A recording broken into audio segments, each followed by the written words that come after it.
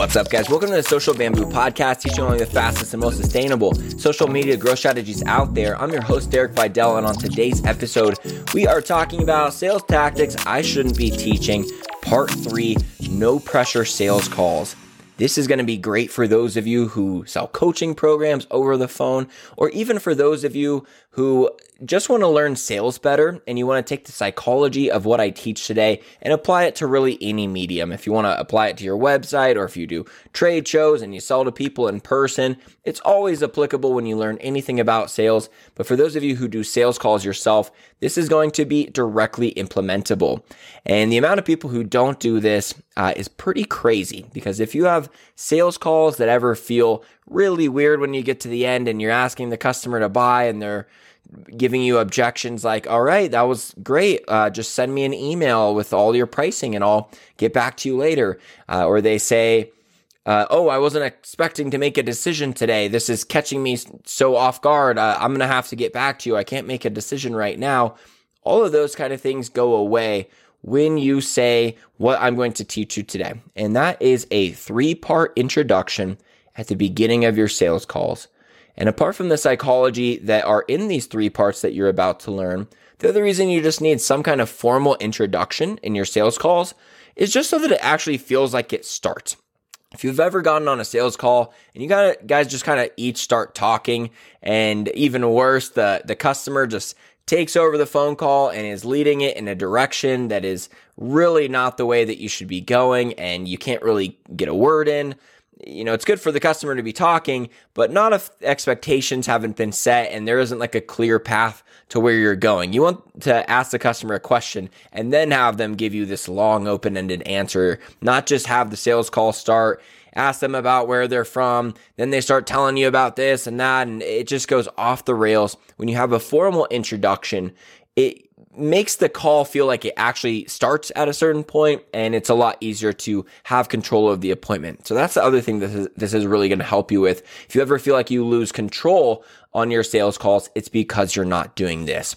So at the beginning of your sales calls, you need a 3-part introduction. And exactly where this fits is it's not like the very first thing that you say. You're going to have a little bit of rapport, and that's about it. You just kind of have rapport, and then you're going to do this, all right? And the 3 parts to the introduction, the first part is you're going to set expectations for how the phone call is going to work. The second thing is you're going to let them know that at the end of the call, they are going to have the option to buy something from you. And the third thing is that there is absolutely no pressure to buy. And the reason why that we let them know at the end there's no pressure to buy is because we're so far away from the time that we're actually going to ask for the order that when you say this at the beginning of a sales appointment, it's really good, because it's just saying, hey, no pressure, but we're also 30 minutes or maybe even an hour away from the time that we'll be asking for the order. So we've got plenty of time to build up value, build up urgency. That, like, if you were going to say, hey, no pressure to buy, the time that you would ask them to buy something, you're like, hey, did you want to buy that? No pressure though. Then it's a little bit too late in the game, right? To say no pressure at the same time you're asking for an order. So don't worry, you're not like making them feel like they don't have to buy and you just relieved all, sales presentation around the appointment. You really are going to still keep the same sales vibe to the appointment, just saying no pressure at the beginning. So how this actually sounds, if I was a fitness coach, I'll give you an example there first. You could say, so just so you know how this appointment works,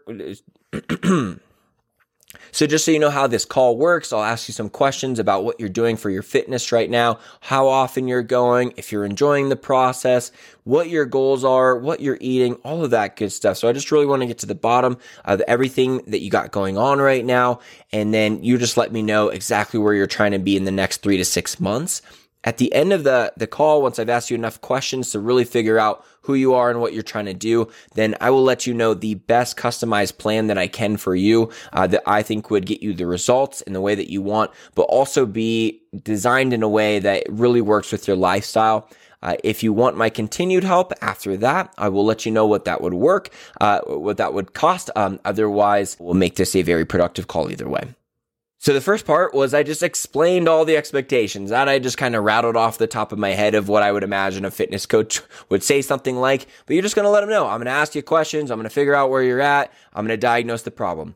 The second thing is you say at the end of the call, if you want more help, I will let you know how that works. And then the third thing is you just say, hey, no matter what, this is going to be really productive either way, or hey, no matter what, it doesn't matter to me. We'll just make sure this is a good call for you no matter what. And it's just saying that there's no pressure. To give you another example for a business coach, they could say something like, so I'll be asking you questions about what you've got going on in your business, what you're doing for marketing right now, where your sales are coming from. And once I've got a good understanding of everything you got going on in your business and what your goals are, I'll let you know exactly what I would do if I was in your position marketing wise. I'll let you know exactly what I would do to sell more of your product and, really grow your business. At the end, if you could see that you would like some more help from me, I'll let you know what that would look like. Otherwise, we'll just make this as productive as possible. So really, it sounds like the same thing, right? And I'm giving very generic examples. You're always just going to set the expectation for exactly how your call is actually going to go. But you just simply saying this at the beginning, if you're not doing this, is so bad. Like, I know this tip sounds like it's not the craziest tip out there, but if you're not doing this, it's really affecting your sales appointments. And I have a formal introduction where you introduce essentially that, just so you know, I'm going to have control over this appointment. At the end, I'm going to ask if you want to buy something, but no pressure. A lot of times, that no pressure part is just so that it doesn't sound weird. And then if you want my help at the end, I'll let you know what that would look like. That sounds okay. But it sounds good to say, yeah, at the end, I'll let you know what that would look like if you want extra help. Otherwise, no problem. It just flows a little bit better, all right? So it's mostly those first two parts, but that third part is just so that it ends on that positive note. Because when you say, and if you don't need my extra help, then no problem, we'll just make this phone call as productive as possible, they will almost always say yes or okay. And for them to say yes or okay there, they will have agreed to the entire thing that you just said. Because you say, no pressure, we'll make this as productive as possible, they're going to say, okay, sounds awesome. And when they say sounds awesome, they just agreed to all three parts. So they have agreed to essentially give you control. They now know I am going to be asked to buy something at the end of this. So they're not going to hit you with things like, hey, send me an email, or I'll let you know later, or it's at least going to be way less likely that you're going to get that objection. Because if you don't let them know right at the beginning of the appointment that at the end of this appointment, you will be asked to buy something, then all the time that you're talking during that appointment, they are doing it more from a standpoint of collecting information and writing it down. And they're already thinking, okay, I'm going to get back to them later. And then once you hit them with the pricing and ask them to make a decision right then, they really get put on the spot. And that's when it's a no, right? If they feel like uncomfortable pressure or it's coming out of nowhere, then it's a no. They should know damn well that you're going to ask them, but a lot of people just like to bank on, hey, maybe we're not talking about prices today, or at least that's not what I want to do. So I'm going to go into it with that mentality. And it's making it so as they're receiving all this information, they're doing it from more of a mindset of, I'm going to write this down and consult it later, rather than I'm going to be processing on the spot how much this is worth it to me. And if they're not processing how much this information is worth it to them on the spot, then that means when you get to the end of the appointment, they won't have an expected price in their head. And this is another thing with sales, is at the very end of your appointment, you want the customer's price expectation to be higher than what your price is. So if they're not really looking at your sales appointment from a sales lens throughout the entire process, the chance that they're going to have this built up number of, I think the program costs this, at the end of your appointment is going to be a lot lower. They're just going to be like, yeah, just send me an email with all of your different options, as if you have all of these different options. Most coaches just have the one thing that they're selling. It's just usually the best way to do it. You just have one offer that's really easy to close, maybe one drop down, and that would be it, or just payment plans. Otherwise, you're not typically giving people like, here's your 8 options that you can do to work with me. Even if that would make sense and all of the offers were effectively priced and everything, that's just way too many options to give the customer. And if they get confused, the answer is no, and it will always be no, or maybe, or call me later, as they say, but it's all just no.